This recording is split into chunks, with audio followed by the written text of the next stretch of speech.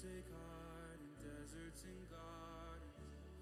He has good plans. He has good plans.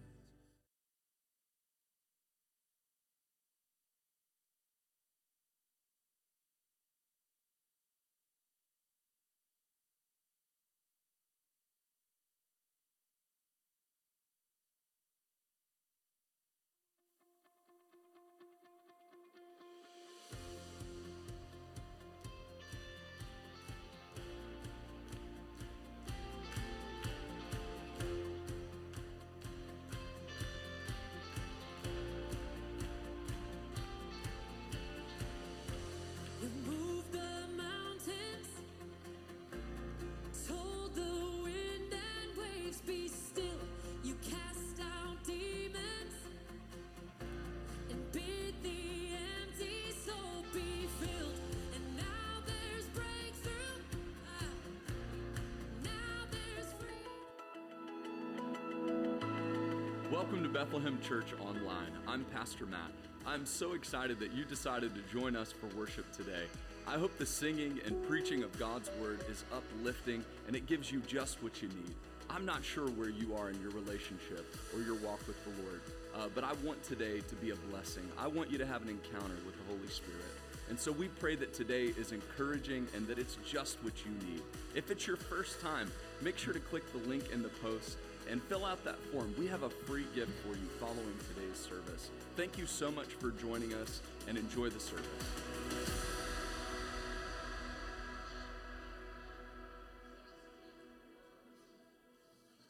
Welcome to Bethlehem Church. How many have had an awesome week? 3 of you? Come on now. There we go. Somebody's ready to worship. Amen. Let's ask that one more time. How many had a good week? That's better. That's better. Hey, somebody give me a pick. Is there one over there? Hey, there we go. We got some announcements. Letting everybody come on in. I see some visitors. Thankful for it. Amen. Come on in. This is going to be a crazy day. We have a baby dedication. We have 4 baptisms. An exorcism. No, I'm kidding. Amen. Amen. Let me pull up my notes here. If it's your first time, if you're visiting here, it's your first time, thank you for coming. There's a barcode up on the screen behind me. There's one over there by the coffee bar. They're in the lobby. They're everywhere. It's not the sign of the tribulation. It's the sign that you need to pull out your smartphone and scan it if it's your first time here. And we'll have record of your visit, and we'll send you a $5 gift card for Dunkin'. And if you don't like Dunkin', give it away. Amen? Just give it away. We got any bottle of water up here? No, that's all right. Amen. Have a sip of that. If it's your first time here, this is my wife. That's why I'm drinking after her. Kind of take that for granted, you know. People are like, oh, okay, that's interesting. Oh, man. Announcements. Scan that if it's your first time. If you're looking to get connected, find a connect group. There you go. They're awesome. They're fun. Christmas is coming. We have 2 Christmas Eve services, one at 9, one at 11, which is very similar to what we have going on today, if you haven't noticed. We will be doing candlelight and some special things for those Christmas Eve services, but make plans to be here. How many are going to be in church on Christmas Eve? Come on now. Let's go. Man, you guys are ready to charge hell this morning. Amen. All right. We're giving away 30 Christmas bags to the homeless during our Dinner for the Needy. And so see Miss Sheila. If you can contribute to that financially, it's $14 to fill the bag. If you want to take a bag and fill it with those items, let us know. They're in the crying room. And just see Miss Sheila. They have to be in by December 17th. So keep that in mind. We got a lot going on. How many have finished your Christmas shopping? I just need to know who to avoid. I don't know how to track with you people. I really don't. We will be shopping all the way down to the last day. Amen. Hey, good to see you, buddy. Come on in. Hey. Amen. Cool. All right, well, we're gonna worship. I'm excited about the message. And we're gonna jump in here. Let's pray together, amen. Father, we love you. We thank you for your goodness. We thank you for your grace. You've been so good. Father, we need you. Holy Spirit, come. Do what only you can do. Fill the room. How many need the Holy Spirit this morning? Father, I pray that you would just move in our midst. Do what only you can do. We need you. Father, I need you. Pray you bless this time of worship. We love you, Jesus. Amen. Let's all stand. Let's all stand. This is Kia D.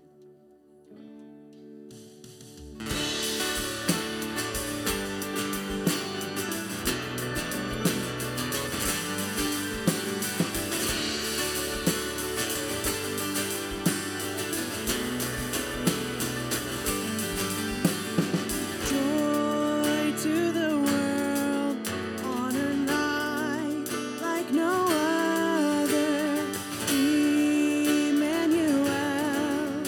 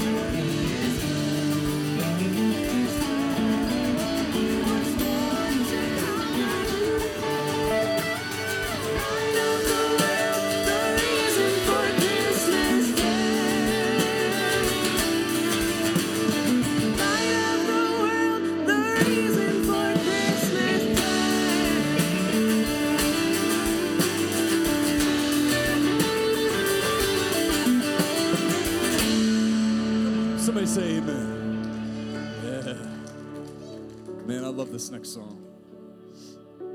How many know why we're here? What's his name?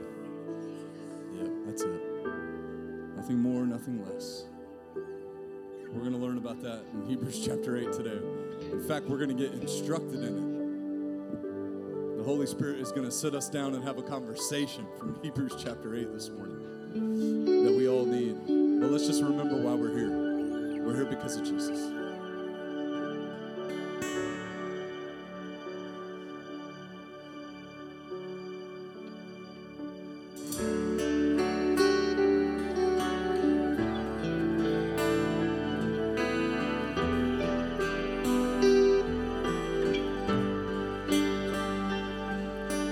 Light of the world, you stepped down into darkness. Open my eyes, let me see beauty that made this heart adore you. Hope of a life spent with you. Here I am to worship, here I am to bow down, here I am to say that you're my God. You're altogether lovely, altogether worthy, altogether wonderful to me.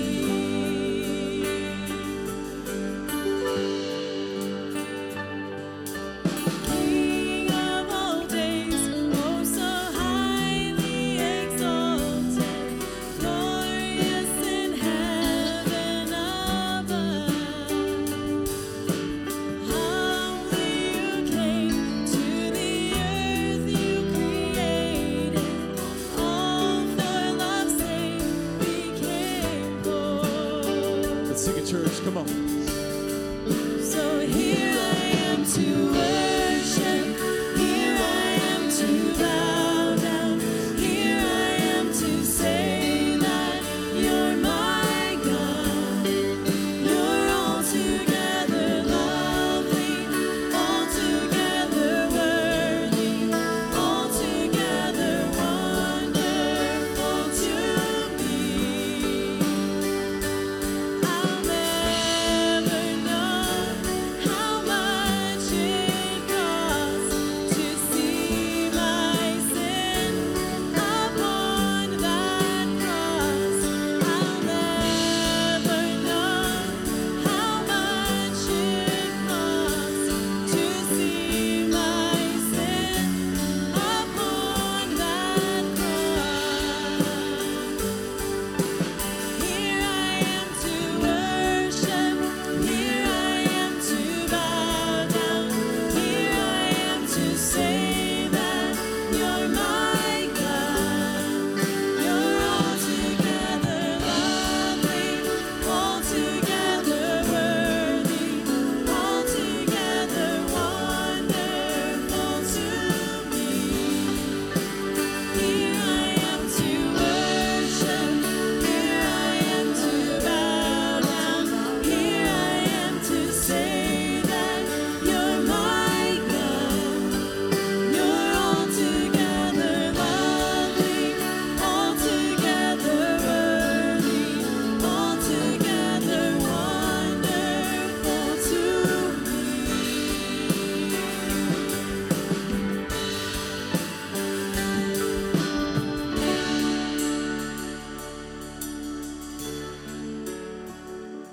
Let's sing this carol together.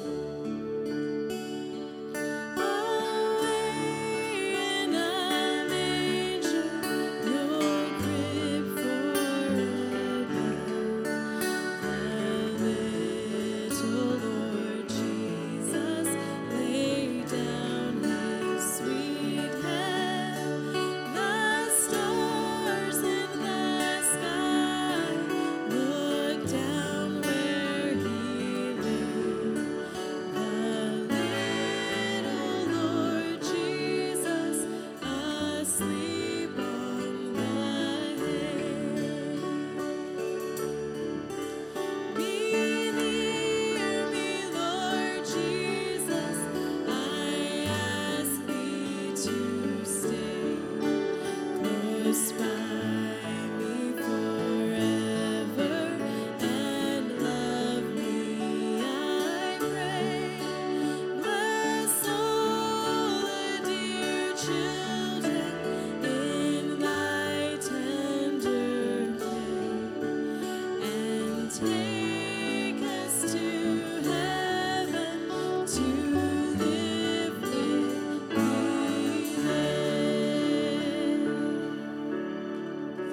thankful.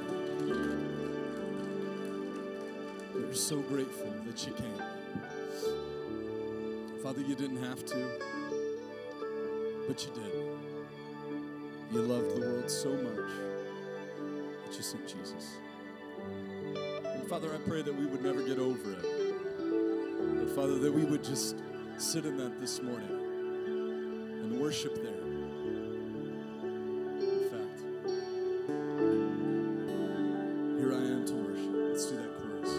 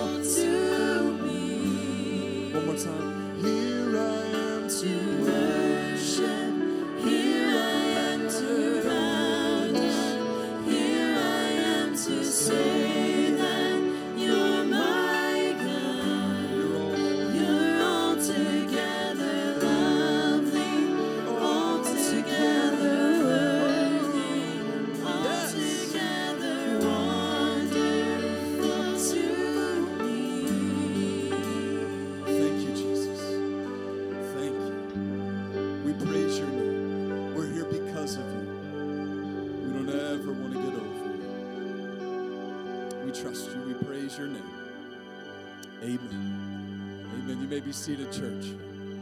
Man, how many are thankful for His grace this morning? Amen. Man, I don't know. Sometimes you feel it more than others. Nothing like worshiping together with you. Amen. We pray that the Lord blesses this offering. And I know it's December. Amen. I know we got, y'all are like, man, Lord, send me something. I mean, I got Christmas gifts to buy. Y'all want an extra mouth to feed? We'll give one away. What do you think? No, I'm teasing. I know it's December, but be faithful to the Lord in your giving. You can give in that box in the back. That's the easiest way, or there'll be a few ways to give on the screen. Thank you so much for your faithfulness.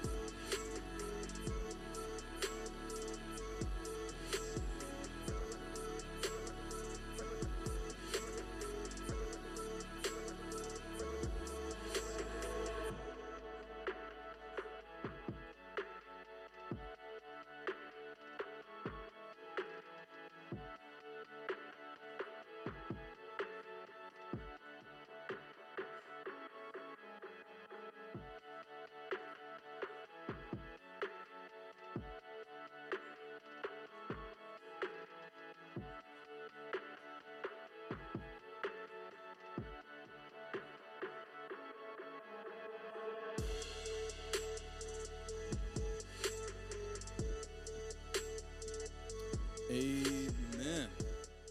So man, that was quick. Just got that fader, snatched it down. We had baby dedication, I think it was a few weeks ago. And man, not everybody can align their schedules. And If you ever want to know if you're winning or failing at life, just compare yourself with the Rosendales, and you'll figure out that you're failing. I mean, they are unbelievable. From working as a nurse, Heather, and just at a full load capacity. I think she homeschools 3 families of children.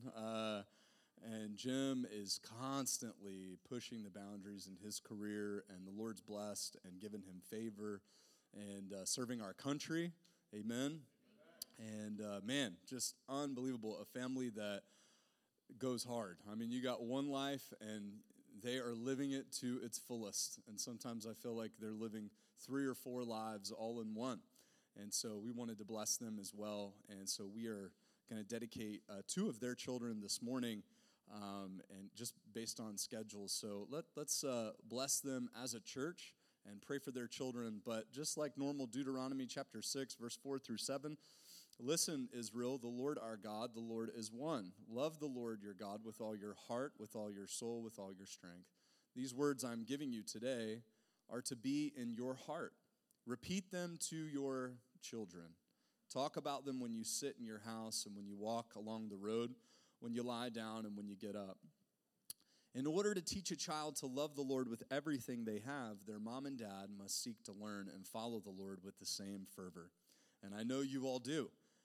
And these scriptures resonate. How many know the enemy is not only after you, he's after your children? Yes. And so we have to cover them in prayer and discernment from Scripture. Psalm 127, 3 through 5 says this: sons are indeed a heritage from the Lord, offspring a reward. Like arrows in the hand of a warrior are the sons born in one's youth. Happy is the man who has filled his quiver with them.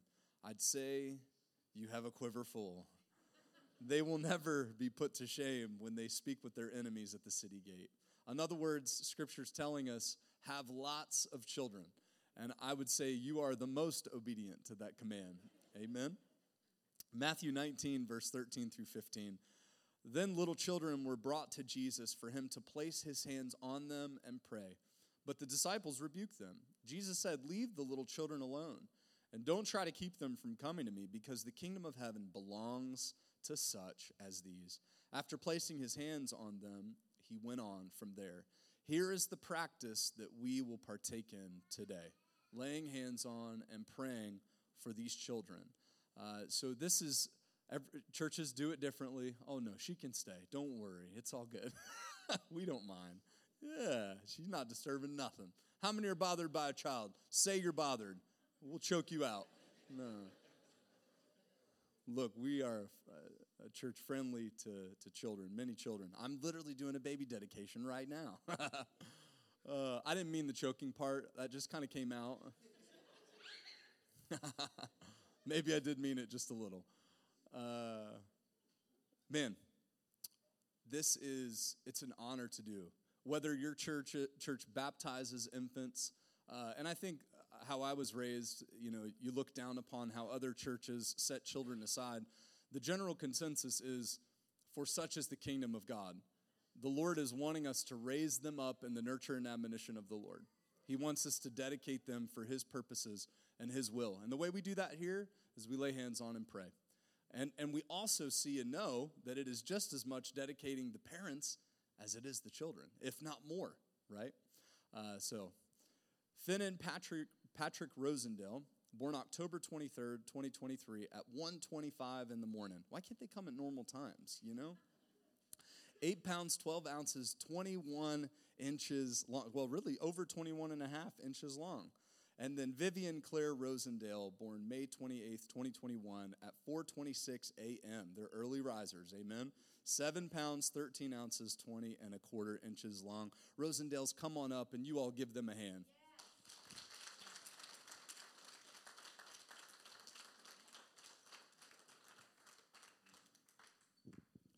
And while I pray, come on over here, Mo. You can let's get a picture here. Let's remember. Great job. Mo's doing good, isn't he? While I pray over them, will you pray in your seat for them? Amen. Father, we love you. We thank you for your goodness and your grace. Father, we dedicate these 2 children to you. Father, I know this family is faithful to you. Father, they love you. Their desire is to raise their children for you. And so, Father, I pray you would protect their children. I pray you would give them favor. I pray, Father, that you would give their parents wisdom as they raise them in this chaotic world. Father, we all need wisdom. But, Father, I pray your grace. I pray your mercy on these two. I pray, Father, that you would give them a heart for you at a young age. Father, help them to trust in you and accept you as their Savior at a young age. Help them to see and know your love, Father. It is our prayer, it is our heart's prayer that we see them follow you. Father, you said it in Scripture, we have no greater joy than to see our children walk in truth. And that is our prayer for these children and all of our children. And so, Father, I pray, even in this season, Father, not just for this dedication, but, Father, as they are walking through the health issues with the diabetes, with their other daughter, Father, the tough difficulties that they are experiencing through that, I pray you would heal her. Father, I pray that you would step in and intervene. Holy Spirit, I pray a miracle on them. And, Father, the struggles that they go through, Father, they're walking through them with poise and with grace. But, Father, I know that it hurts. I know that it's difficult and it's hard to watch your children hurt. And so, Father, I pray that you would just do a continued work in their life of grace, that they would see you working. In Jesus' name, amen. I love you both.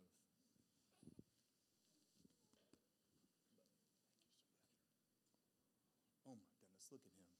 He out. Give them a hand.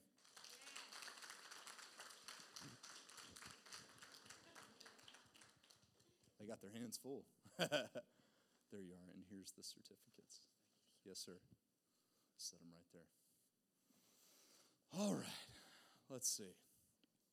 What am I even doing with my life? You know what I mean? Take your Bibles, turn to. I got to get my outline open.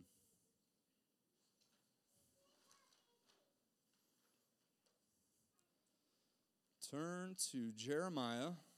Threw you for a loop. You thought it was Hebrews, didn't you? Take your Bibles, turn to Jeremiah chapter 31, and we're going to go verse 31 through 34.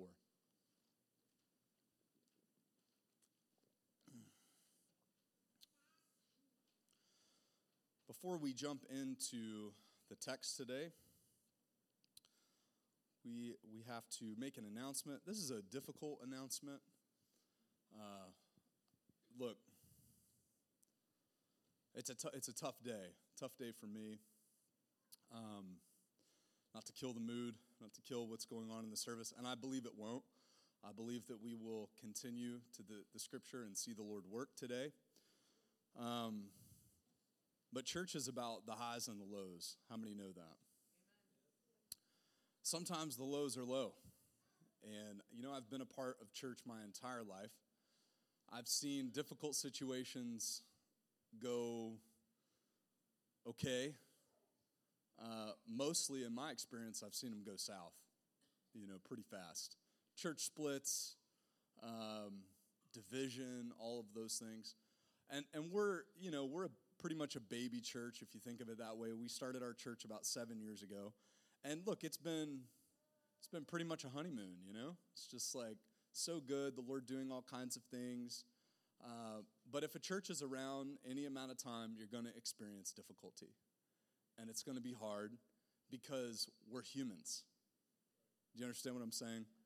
We're human beings, and humans make mistakes. So this is a difficult announcement, but I pray that you'll receive it, and I pray that you will work through it with us. Does that make sense? Here it is. I'm just going to read it. Church, I want to make you aware that Pastor Cody is on a leave of absence until further notice. He is addressing some personal issues, and he and his family need our prayers at this time. The church is for you when you are on a mountaintop, and the church should be there for you when you are in the valley. Can I get an amen? Amen. Let us be the hands and feet to him and his family during this time. Any questions can be directed to myself or the elders and not the Coopers. We all have heard that church isn't a museum, but rather a hospital. And I hope and pray that this is true for Bethlehem. Amen? Amen. Let's pray. Father, I pray that you would go before us. I pray that you would begin healing. Father, do your purging work that your Spirit can do oh so well. Father, none of us are perfect. None of us are above sin. We all deal with our sin. And as pastors, it's hard because sometimes we have to deal with our sin in front of everybody because that's just where we are. But Father, your church is for us. Father, your church is the place that we need to be. Pastor Cody needs to be here, needs to be in service. He needs his church to come around him and love him and hug him and pray for him. Father, like we all need, but Father, sometimes pastors need that even more so. And so, Father, I pray during this difficult season that you would come alongside of us, that you would enable us to give each other what each other needs. Father, I believe that your Holy Spirit works through each one of us. And that's how you work. That's what you do. And so, Father, I know that this will be no exception. And that is my earnest expectation. And that is my hope. Father, I pray that you would keep gossip far from our church. I pray, Father, that the words that would be spoken are reminiscent of Psalms where it's a word fitly spoken is like apples of gold and pictures of silver. Father, may we speak words that build up. May we speak words that edify, that purify, and not tear down. Father, it is my prayer. In Jesus' name, amen. Amen. Take your Bibles, turn to Jeremiah chapter 31, verses 31 through 34. Look, I'm going to tell you right now, I'm coming for you this morning. I'm coming for you. This is it. This passage has torn me up one side and down the other this week, and I pray it does the same for you. Amen? Oh my, y'all ready for some preaching? I'm still, honestly, I sweat so much in the 9 a.m. hour, I had to go change my whole entire outfit. I was soaked through.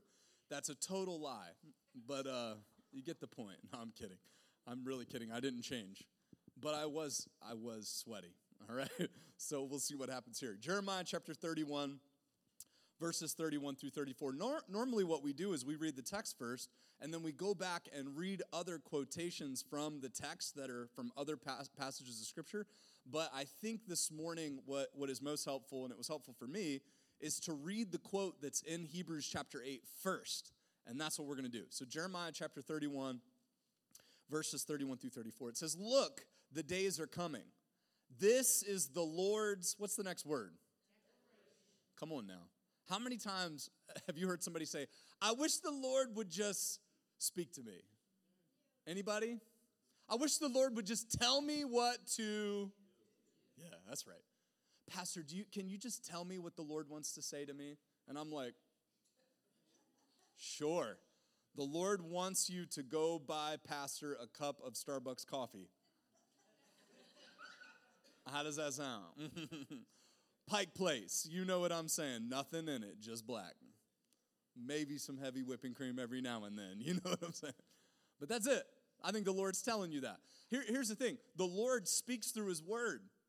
The Lord, it says here, look at it. Jim, do you hear that? It says he made a declaration. A declaration. What's the Lord saying? What's the Lord saying to me? Look, when the Lord says I'm making a declaration, we need to listen. We need to see that the Lord is speaking through his word. When I will make a new covenant with the house of Israel and with the house of Judah.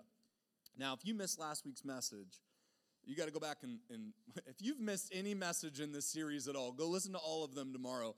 But they really do build on one another. So if there are things that you don't quite understand, it's because we walk through the passage together on Sunday mornings. I don't preach just topically.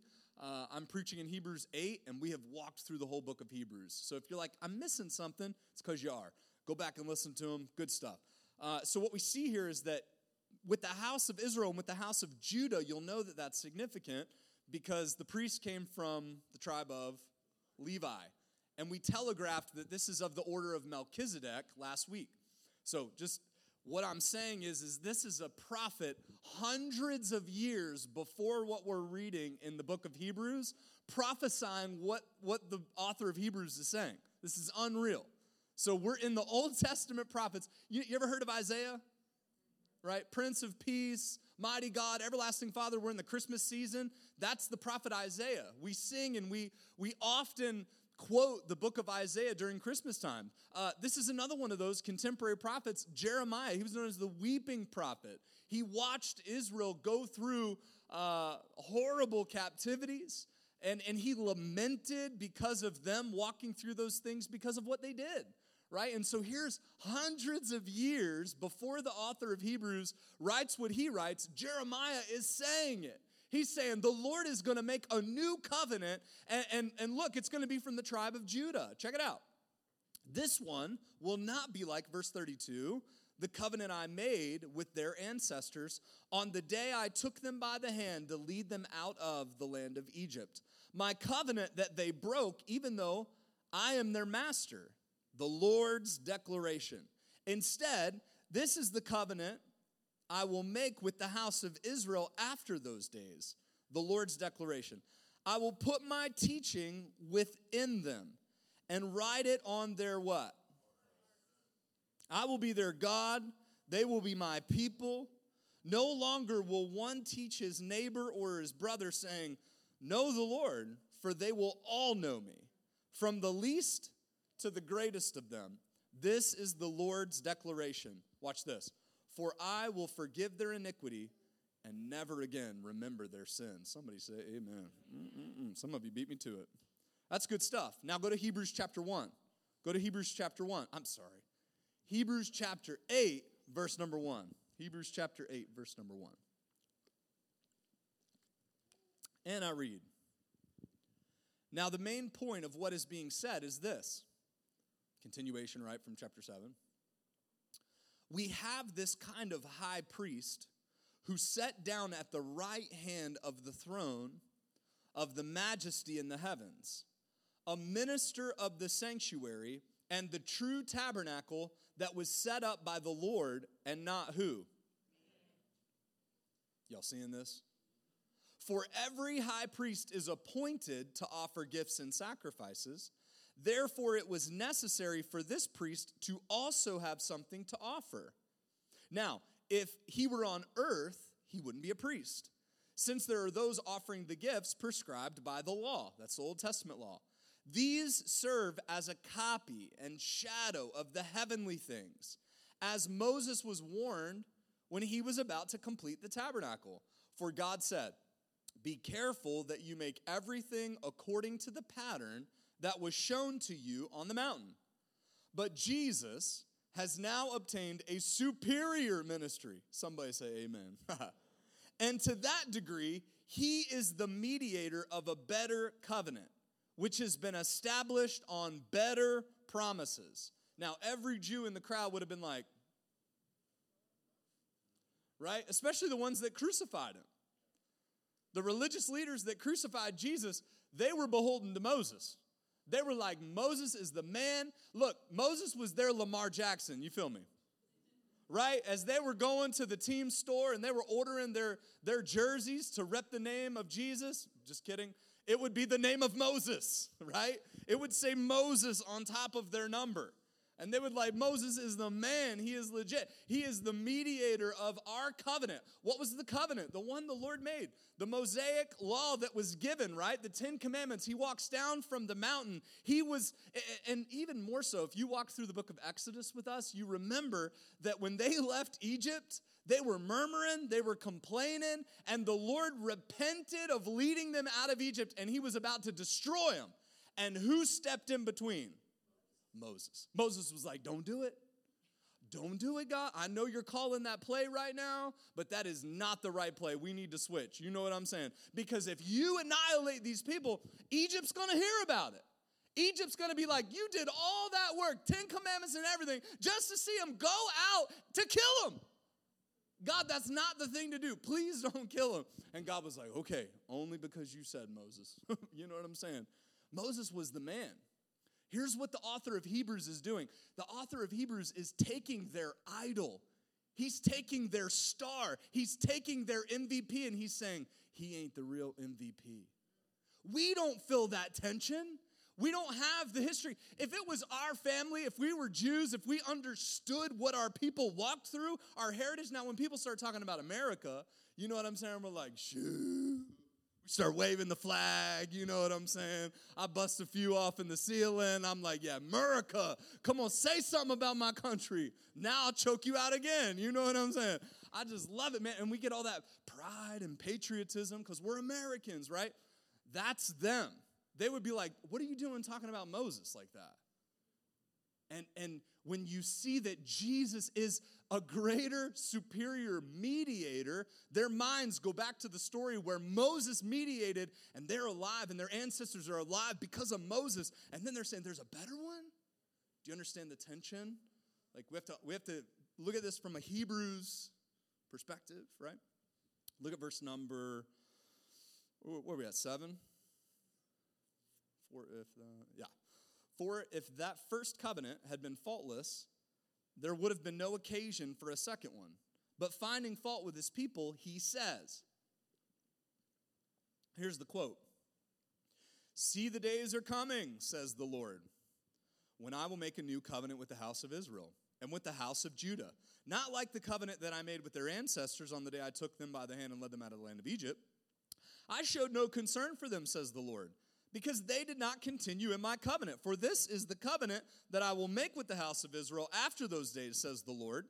I will put my law into their minds, write them on their hearts. I will be their God, they will be my people. And each person will not teach his fellow citizen, and each his brother or sister, saying, know the Lord, because they will all know me, from the least to the greatest of them. For I will forgive their wrongdoing, and I will never again remember their sins." Does that sound familiar? It's what we just read in Jeremiah. It's a quote here in our text in Hebrews chapter 8. Verse 13, "By saying a new covenant, he has declared that the first is obsolete." Do you see it? The first is obsolete. And what is obsolete? Sorry, I'm just adding T's in there and all kinds of stuff. And what is obsolete and growing old is about to pass away. Now, hang on, right? We're going to go through this. We're going to go through this text, and I'm just going to show you kind of what the Lord's doing in my heart with it. Some of these are my words, and then we're going to bounce around a little bit, all right? You ready? Are you ready? Are you ready, class? Here we go. Israel broke the covenant that Yahweh made with them. They were pardoned because of Moses and his intercession. Even in this text, we see that Jesus is then viewed as the intercessor just like Moses was. But the difference is astounding. Look at verse number 6, Hebrews chapter 8, verse 6. "But Jesus has now obtained a superior ministry, and to that degree, he is the mediator of a better covenant." Turn to your neighbor and say, "It's more better." Some of y'all didn't do it. Turn to your neighbor. We can't get past it until everybody does it. Turn to your neighbor and say, "It's more better." Thank you very much. Okay. All right, that's enough. I only said a few words, okay? Shh. No, I'm kidding. He's the mediator of a better covenant, which has been established on a better promise. And say, more better promise. Turn to your neighbor, more better promise. All right, you got it? Here's my words. Verse 6 shows us that Jesus has obtained a superior ministry. He is operating from a superior place with a superior promise at the Lord's right hand, right? Verse number 1 said at the Lord's right hand. It's a place of favor and recognition. In their culture, if you had the king, right, on the throne, his right-hand man, watch this, they're in the right-hand position because it's a place of favor. It's a place where what we see of recognition, the fact that Jesus is there, seated at his right hand, shows that the Lord has him there for a purpose and a reason. Favor and recognition. Once again, this isn't our culture. So we have to read between the lines. We say, well, why does the Lord say he's seated at the right hand? Because everyone in that room would have been like, oh, yeah, that's because Jesus is his right-hand man, means he has his favor. He has his recognition. In other words, there's been a shift. You thought it was Moses. You thought the Old Covenant, you thought the Old Testament was it. You thought that was the thing. You thought that because God selected you as a nation and blessed you as a nation and disinherited all the other nations, that it's all about you, Israel. But it ain't. Your prophet, your leader, this was just a picture of something better. Can you imagine? I mean, that had to be a moment for them. That had to shake them a little bit. Now, let's keep moving. What in fact we see is that the old covenant and the priesthood that existed with the children of Israel was just a model of a better covenant and promise within the heavens. Once a year, there would be a day of atonement for the sins of the Israelites, acting as a memorial and show that their sins were not forgotten.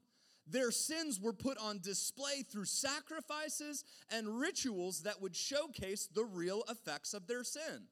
Under the new covenant, the sins of the people are forgotten in verse 12 and never remembered, which details the efficacy of the new covenant in that Jesus has rightly cared for our sin once for all and defeated it to the point of obliteration. Hebrews chapter 8, verse 12, for I will forgive their wrongdoing and I will never again remember their sins. Somebody say amen. Now here's what we miss because it's not our culture. When they heard Jesus is the intercessor, they're going in their mind, oh my goodness, he's replacing Moses. When they read in Jeremiah and then in Hebrews again that the Lord will forget their sin, it's not just like we sing the Casting Crowns song, right? Our sins are gone from the east is to the west. The Lord forgot my sin. The Lord doesn't even know. He doesn't remember. The Lord has amnesia. I've heard it all, right? The Lord doesn't have amnesia. Like, no one's heard that? Is it just me? Yo, like, I didn't even plan that joke. I thought everybody knew it. The point is, has anybody heard that? The Lord's forgotten our sins as far as the east is from the west. Anybody? Okay, all right. I'm not on an island up here. All right, come back. Baby, come back to me. Here we go. Let's keep going. So, ADHD, and I did not take my medicine this morning. Absolutely not. We're shooting from the hip today. So, here's the thing. When it says that the Lord forgot their sins, we're like, oh, that's convenient. That's neat. He forgot them. No. The Israelites, once a year, brought a sacrifice to temple, and it was the Day of Atonement. This was a big corporate gathering where their sin was essentially put on display. The priests' sins, they had to make sacrifices. They were not perfect. This was for them, and this was for all the people. All of the sacrifices come to the temple. Essentially, it's one massive cookout. And those sacrifices that were given, that were slaughtered, were sacrifices that they paid for their own sin. And the death of those animals, the shedding of the blood, and then the cooking of that, the aroma, the sweet-smelling savor, the cookout. Something had to die for there to be fellowship with God. For the smoke from the sacrifice to go to the heavens and become a sweet-smelling savor. It was an act. The Day of Atonement was something in their culture. Like we celebrate Christmas once a year, don't we? It's the most wonderful time of the year. This would have been like, yeah, it's the most depressing time. No, I'm kidding. I don't know that it would have been. I've never attended the Day of Atonement ceremony. But in their culture, they brought the sacrifices. The priests did the work, and it was an outward show and display that they were sinners, and they had to do something. They had to put it on display to show that they were acknowledging to God. And then also, the goat that they would send out into the wilderness. In other words, the Lord taking their sin, right? This is all an act. The whole Day of Atonement was to show the ritual that they were acknowledging that they had the burden of sin that had to be taken care of. So when it says, I'm just going to get happy. When it says that there is no more remembering of sins, what that means is God doesn't have amnesia. It means God says, I'm going to suspend the Day of Atonement as a ritual because it's been done once for all. That's what that means. The Israelites would be like, we don't have to do it anymore. We don't have to bring the sacrifices anymore as a show for our sin, as a show for what's going to happen over the year for the Lord's work. No, this new covenant, the old covenant says, yes, you are a sinner. The old covenant brings death. The old covenant is something that brings an end to life because of your sin, but the new covenant, a superior promise, a superior blessing, a superior intercessor is someone that allows and brings life.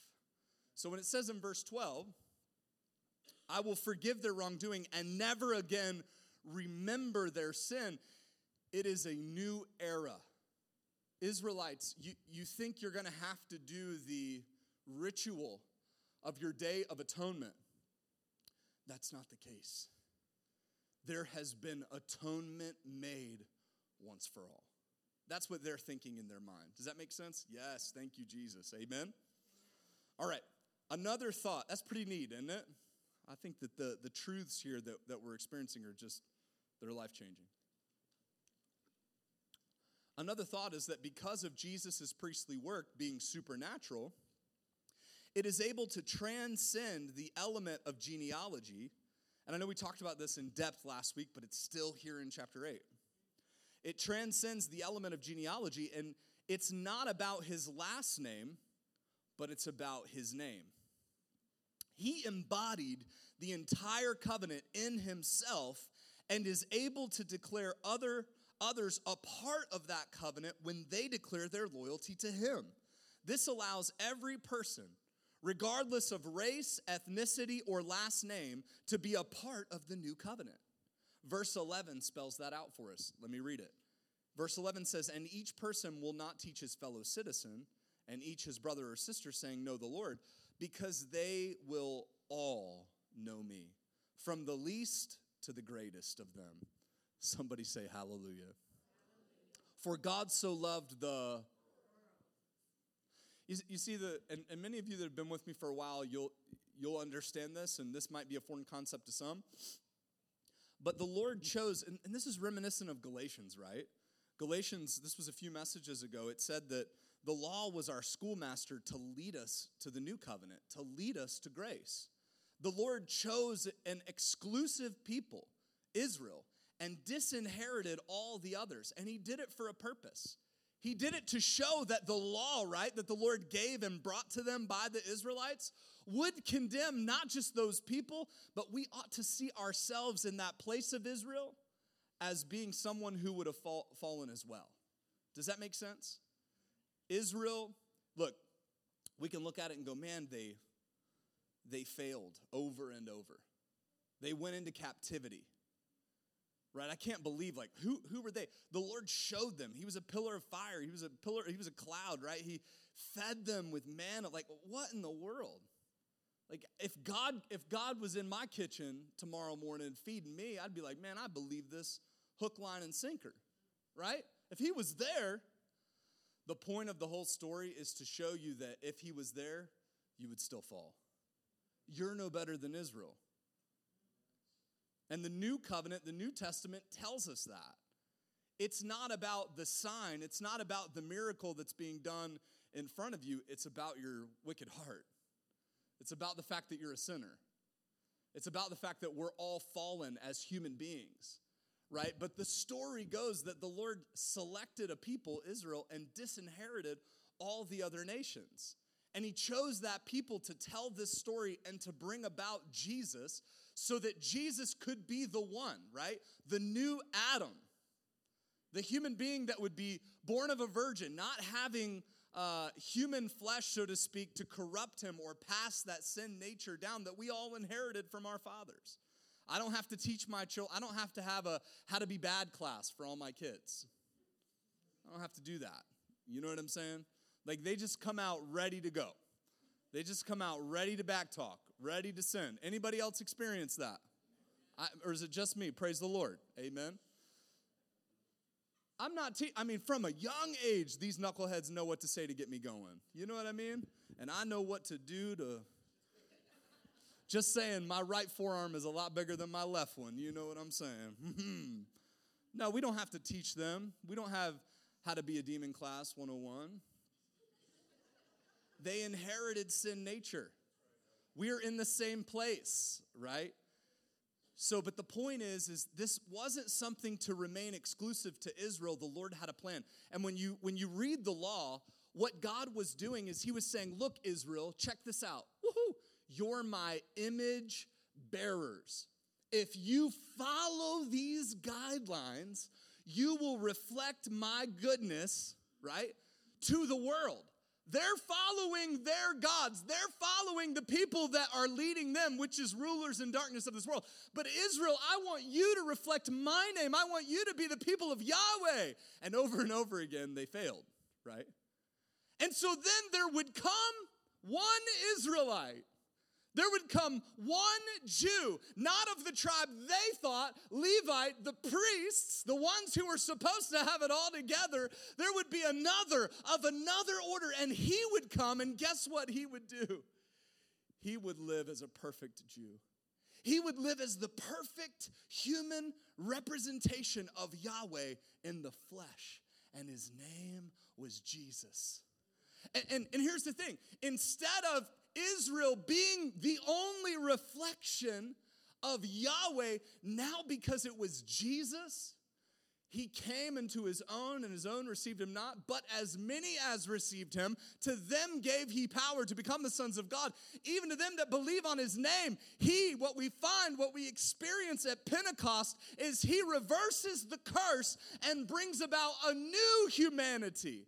Not something that is about a last name, but something that is finally about his name. That at the name of Jesus, every knee will bow of things in heaven and things in earth and things under the earth, and that every tongue will confess that Jesus Christ is Lord, to the glory of God the Father. I quote that verse a lot. Why? Because that's the gospel. That is the new covenant. That is all nations, every tribe, every tongue. You will not say, according to this covenant, it's because of my last name. It's because you're my brother. It's because you're my sister. You'll say it's because I have met the one who is superior in promise and superior in covenant, and I have declared my loyalty to him, and his name is Jesus. That's why. Here's what we have to understand. This is not just about the nation of Israel. The Lord came as Israel, the new covenant Israel, and then allowed us all to be a part of that family. Which is why we shouldn't freak out about Israel going through things. Because we are all a part of the new covenant. Does that make sense? Obviously, we should condemn evil and all acts of evil. But from a biblical perspective, the Lord is bringing about his kingdom to every nation, to every tribe. So don't let your end-time eschatology confuse you. And if it does, it's probably not something you should... Anyway, moving on. All right. Hebrews chapter 8, verse 13. By saying a new covenant, do you understand? Old covenant, the law, the 10 commandments, the Torah, Moses, the mediator. That's written. Do what's said. Do what's written. Do what you're told. Moses showed them the way they must walk, the work they must do. That's an Old Testament saying. The new covenant, it ain't about the letter of the law, it's about the spirit. You say, don't commit adultery, right? But I say, don't look on a woman to lust after her. If you do it in your heart, you're pretty much doing it outwardly. Do you understand what I'm saying? This is a new covenant. This is a new era, a new level, right? This is something that's going to be written on your heart, not on a tablet of stone. Are you with me? Come on. We're just getting started. Y'all okay? Let's go the distance today. Let's stay till 8 p.m. tonight. Sound good? The Word of God. They used to stand and read the Word of God all day. Isn't that crazy? How about we do it? Just kidding. There's a Ravens game today. It was funny, man. Anybody see that black Ravens party bus running around here? Nobody? Shoot fire. Every Ravens game, I walk my dogs every morning, right? And every day there's a Ravens game. That thing's running around our neighborhood, full throttle. I don't know, that thing's probably 40 years old, that van. He's like, whoa. I know that thing ain't passed admissions in about 40 years. And he's just like in there. Opens the door. And mean, no offense, but it's just a bunch of boomers getting in there. So he must be offering some kind of deal to go tailgate down at the M&T, but he's got his old bus, and I'm like, man, you wouldn't catch me dead in that bus. I mean, that thing, if it stops, but man, they're ready for the game. They got all their tables. That's hilarious. You know who it is? This is great. Oh, my goodness. Give me a ride, will you? I'll go live on Facebook. Check it out. Hanging with the boomers. You bring a dish. It's a church potluck. We're there. This is amazing. I love this. I'm liking this more and more the more I hear. But it was funny, man. They're all coming out, and he's running around the neighborhood picking up all of them. And I'm like, all right, must be game day. You've been on there? I can't say I don't. I believe it. No, I'm just teasing. I'm just messing with you. All right, let's get back here. I have 3 points for you this morning, but by saying a new covenant, he has declared, this is verse 13, he has declared that the first is obsolete, and what is obsolete and growing old is about to pass away. Look, here's my thing. You ought to be thankful that you're sitting in a church.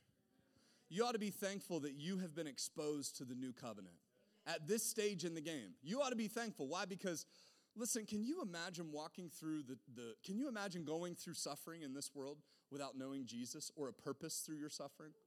Can you imagine walking through the pain that life is? Life is hard, life is difficult, but we can actually walk through pain with purpose. We can actually tell the world, you know, that pain you're experiencing is because of the law of sin and of death. And we all experience it. But guess what? The Lord is renovating this pain one heart at a time. I'm not a slave to what is happening in my mortal physical body because I know what the Lord is working in me. Do you understand what I'm saying? You got to be thankful. Why? Because the old covenant is obsolete. It's out to date. Out of date. Out to date. What am I saying? My daughter was, how did that come up? We were talking about internet and phones the other day. Remember, weren't we? Huh? Wasn't it Rainey that was talking, was it phones that we were talking about and internet?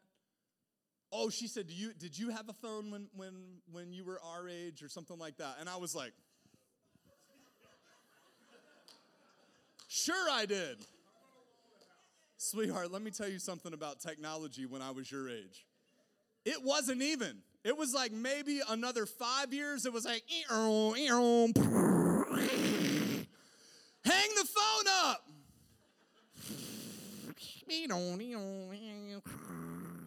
know what I'm talking about? Anybody remember that? That's what it was. I'm like, give me that AOL CD real quick. I'm about to aim somebody. And some of y'all with that at AOL stuff still, it's time to come on in to 2023. You know what I'm saying? Anyway, I was like, you have no idea what kind of phones we had. And I understand, I'm still what they would consider a youngin', you know, but I was in that era, that age when internet was not something that was accessible at all. And then as it became accessible, I think I was in college. I think it was Cisco. My friend Francisco. That's fun to say. Anyway, I think I was in. I think I was in college when my friend Cisco. I think he got the first iPhone that I experienced. But I was like holding that thing. I was like, whoa, this is amazing, you know. But we were a part of that transition. I have no idea why I'm telling this story, if anybody else remembers. Oh! Verse 13. The old covenant is obsolete. And so we understand, we can see what it looks like to go through transition and understand when something is new and basically improved to the point that it's useful. And when something becomes obsolete, listen, it's useless. But here's the problem. I'm telling you, when I experienced this and when I read, and I was like sitting and ruminating on it and just kind of like thinking about what this chapter is doing in my heart, some of us are using an obsolete system to operate our Christian life. Some of us are running Windows 98. And it is absolutely evident.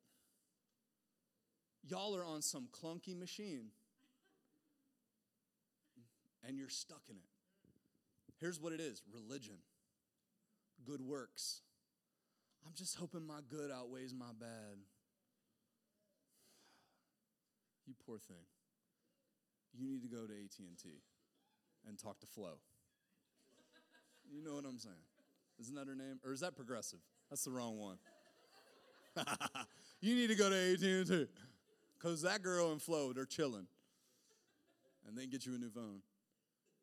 It's evident that you're running on obsolete technology. Let me help you with this new covenant, okay? You ready for an upgrade? Y'all are like, Oh, yeah, you're ready. Number one, we need to discern the difference between a sign and the substance. Number one, here it is, my thoughts on this chapter. We need to discern the difference between a sign and the substance. The old covenant was all about a sign. Lord, I need you to know, I need to know that you're there, that you're working. Okay, here's manna. Okay, here's quail. I'm physically there and present, but we got church members still operating that way. Lord, I just need a sign. Tell me you're there. And he's like, I came 2,000 years ago and Jesus died on the cross. It's like the Bill Engvall, here's your sign. You feel me? We're looking for a sign, and the Lord says, why are you looking for a sign when you are the substance? Your life should portray that the new covenant has grabbed you, has owned you, and has changed you. You are the substance. In other words, it's not what you do, but it is who you are. But you got people in the church that are like, I just don't think the Lord wants to talk to me today because I messed up. What are you looking for, a sign that the Lord still loves you? You are the substance of his love. God is love, and God came and brought his love to you, and you in your heart begin. The law is written on your heart. The substance is not tablets of stone. The substance of the new covenant is your heart. And the Lord wants to write that in your heart, and he wants to change you, radically transform you from the inside out. And you are the substance. It's like literally people talk to me, I just don't feel close to the Lord. I just don't know what to do. Blah, blah, blah. And I'm like, you're it. It is not about your good deeds. It is not about a building. It is not about it's not about your methods or your methodology. It is about you. God loves you. Stop looking for a sign and realize the substance of the new covenant is you. The Lord loves you. I believe that just this one point, and I got two more, so don't worry. But I believe that if the church would just realize that God loves them and that it's personal, that we wouldn't deal with half the stuff we deal with. When we go to do something, if it's an exchange, if it's a barter system, if it's the old law, the old garb, you're going to mess up. If it's the Lord loves me, the Lord's looking at me, should I hurt him? Because by his stripes, I am healed. Stop looking for a sign and realize that you are the substance. In other words, let's get our theology straight. The Lord loves you. He doesn't love what you do. He loves you. The Lord only loves me when No. He loves you unconditionally. Now, we're getting to what you do, so hold on. Number two. We have everything we need in Jesus to become a son and daughter in the family of God. Number two, this is what I'm seeing in chapter 8. We have everything we need in Jesus to become a son and daughter in the family of God. I'm going to read you a passage of Scripture. It blew my mind. Are you ready? How many love it when Scripture is so good it just blows your socks off? Amen? I'm going to read it to you. Be careful. Colossians 2, 8 through 15. Sorry, Bill.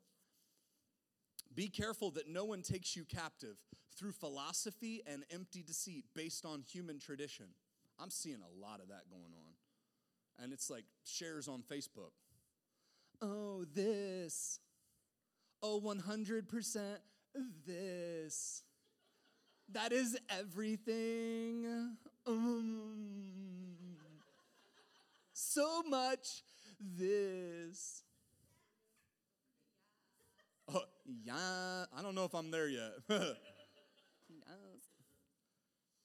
Vain human philosophies. Watch this. Verse number 9. Oh, no, I didn't finish it. Back to verse number 8. Be careful that no one takes you captive through philosophy and empty deceit based on human tradition. Here it is. Based on the elements of the world rather than Christ. For the entire fullness of God's nature dwells bodily in Christ. Oh my goodness. And you have been filled by him. Somebody say amen. And you have been filled by him, who is the head over every ruler and authority. You were also circumcised in him. By his stripes you were healed with a circumcision not done with hands, by putting off the body of flesh in the circumcision of Christ. When you were buried with him in baptism, in which you were also raised with him through faith in the working of God who raised him from the dead. And when you were dead in trespasses and in the uncircumcision of your flesh, he made you alive with him and forgave us all our trespasses. I love Paul. He erased the certificate of debt with its obligations that was against us and opposed to us, and has taken it away by nailing it to the cross. He disarmed the rulers and authorities and disgraced them publicly. He triumphed over them in him. Somebody say amen. Let that sink in. Here's what I'm saying. We have everything we need in Jesus. Oh no, here's what we need, Pastor.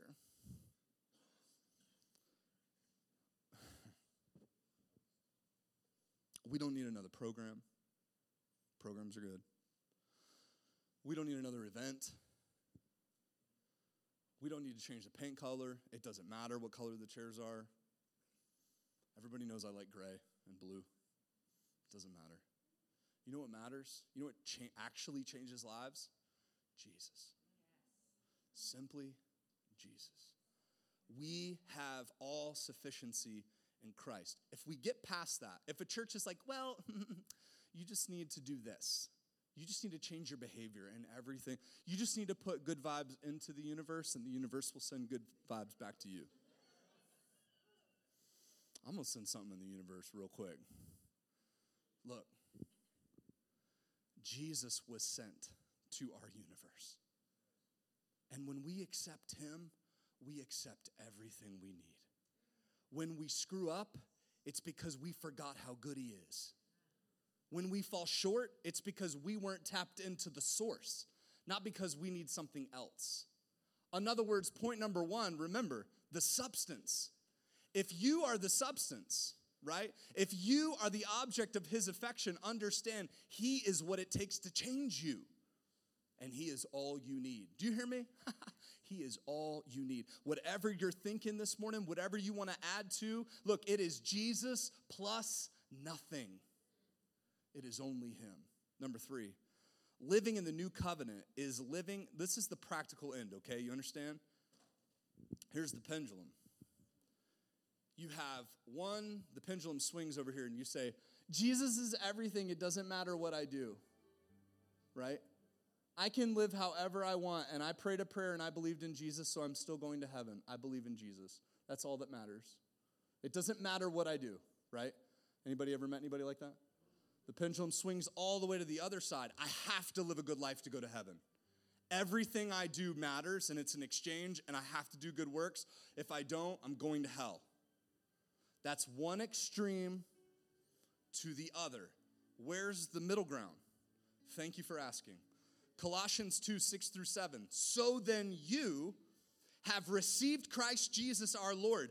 Continue to walk in him, being rooted and built up in him and established in faith, just as you were taught, and overflowing with gratitude. Wait, it doesn't stop there. That sounded really good, didn't it? I love that passage. Wait for it. Romans 6, 1 through 14. This is so good. What should I say then? Should we continue in sin so that grace may multiply? I'm going to live bad so that God can give me his grace. That's a dumb idea. Paul says this, verse number 2, absolutely not. How can we who died to sin still live in it? Or are you unaware that all of us who were baptized into Christ Jesus were baptized into his death. Therefore, we were buried with him by baptism into death, in order that, just as Christ was raised from the dead by the glory of the Father, so we too may walk in newness of life. Verse 5, for if we have been united with him in the likeness of his death, we will certainly also be in the likeness of his resurrection. For we know that our old self was crucified with him, so that our body ruled by sin might be rendered powerless, so that we may no longer be enslaved to sin, since a person who has died is freed from sin. Now, if we died with Christ, wait, you hold your applause. Wait, there's more. Oh, wait, there's more. Here it is, right this. Now, if we died with Christ, we believe that we will also live with him, because we know that Christ, having been raised from the dead, will not die again. Death no longer rules over him. For the death he died to sin once for all. There's no more day of atonement. There's no more remembering. There's nothing to remember. He's already done the work. He's put it upon himself, and he's paid for your sin. Oh, no, wait, whoa. There's more. So you too consider yourself dead to sin and alive to God in Christ Jesus. Therefore, do not let sin reign in your mortal body, so that you obey its desires. And do not offer any parts of it to sin as weapons for unrighteousness. But as for those who are alive from the dead, offer yourselves to God, and all the parts of yourselves to God as weapons for righteousness. For sin will not rule over you, because you are not under the law, but under grace. And the church said, listen to me. I know you wanted to. Are you ruled and marked by sin? Are you ruled and marked by sin? Are you enslaved to them? Listen up. Are you glorying in them? Even worse, are you bartering with them? We no longer have obligation to our sins, so walk away from them. Spend your whole life living in the one that freed you from that lifestyle. Confession and repentance are a working therapy of God's good grace. Walk in that. The power of the resurrection showcases our new creation life in Jesus. Is that where you are? Come on now, is that where you are? If not, why? If you have declared your loyalty to Jesus, then you should be there. Point number 3 was this: living in the new covenant is living in the freedom that we have in Jesus. This is a picture of grace and humility, co-signed with the gratitude that we should have in confession and repentance. It's not about the pendulum saying, I can do whatever I want, or everything I do matters. It's everything he did matters. I confess and repent when I run into sin. When I become, listen, any one of us at any point in time can become a weapon of unrighteousness. Any one of us can succumb to our sin. Go ahead. They're getting ready for baptism. Go ahead. Y'all are going to be buried with him in baptism here in a minute. Amen. Look right here, church. Any of us can become a weapon of unrighteousness. Listen to me. But if we understand the substance, if we understand that God loved you so much and he loved me so much, that everything Jesus did was for you and for me,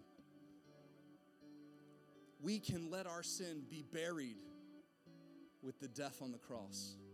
And when he was raised, right, the third day, we're going to celebrate Easter in a little bit. I'm ready for it. Anybody ready for Easter? Man, I'm ready for the weather change. Come on. We're on the first Advent, and I'm ready for Easter. Understand this. When he was resurrected, that same power, that's a lot of power, isn't it?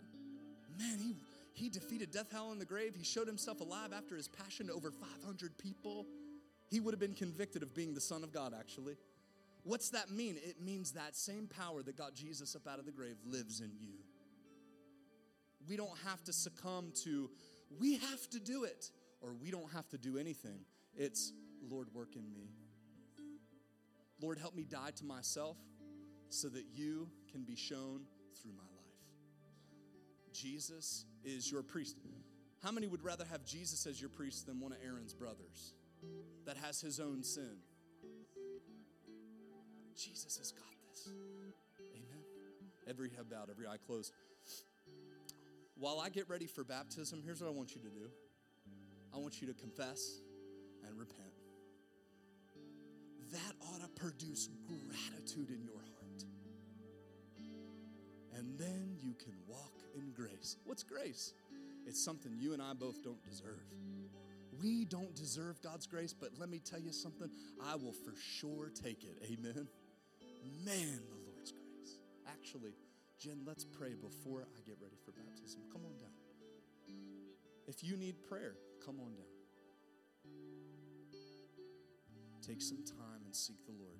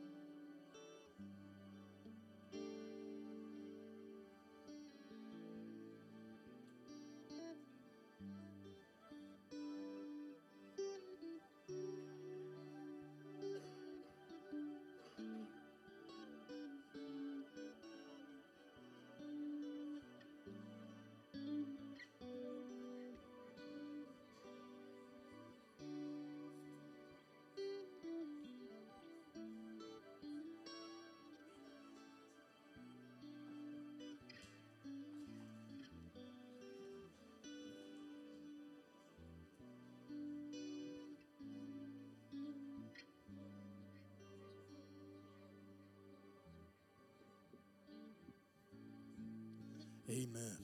Man, it's neat to watch folks follow the Lord, isn't it? Amen. We have 4 children getting baptized this morning. Their mom's been coming, and just her faithfulness has been awesome to see. And I love to see folks come from different backgrounds, different walks of life, and folks come around and help and be there and encourage. Was it your first? Was it a mom's group? Yeah, that's amazing. Walking through a mom's group, Brittany came and, just women bearing burdens, talking and chatting, and then coming to church, her children being involved in the kids program, and then following the Lord in salvation, trusting, putting their faith, trust in Jesus. And then it's, hey, they want to get baptized. I'm like, yes, amen. This is what it's all about, amen. This is absolutely what it's all about. So I'm going to baptize these 4 little ones, and you cheer them on, okay?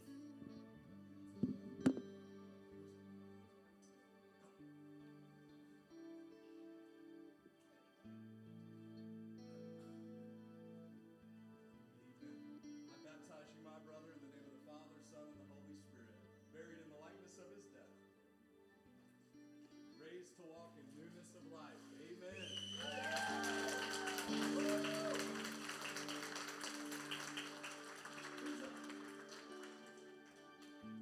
It's like bath water, amen.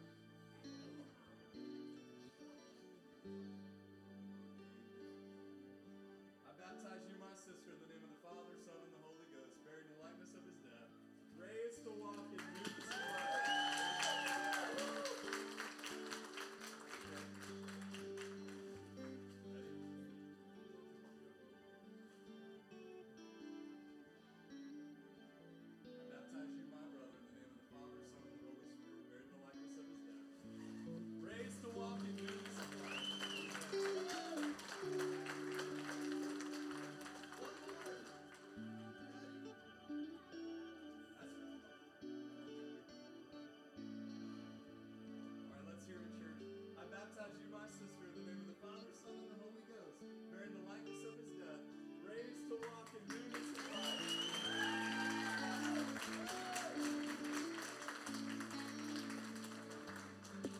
That's exciting. Amen. Church, it was good to be in the house of the Lord today, wasn't it? Amen. Let's pray for one another. Let's lift each other up. The Lord's grace is sufficient. We don't need anything else other than who? Come on, other than who? What do we like to say at Bethlehem? Father, we love you. We thank you. This is your church. We pray you would go before us, keep us safe. Father, may the Ravens win this game today. In Jesus' name, amen. You're dismissed.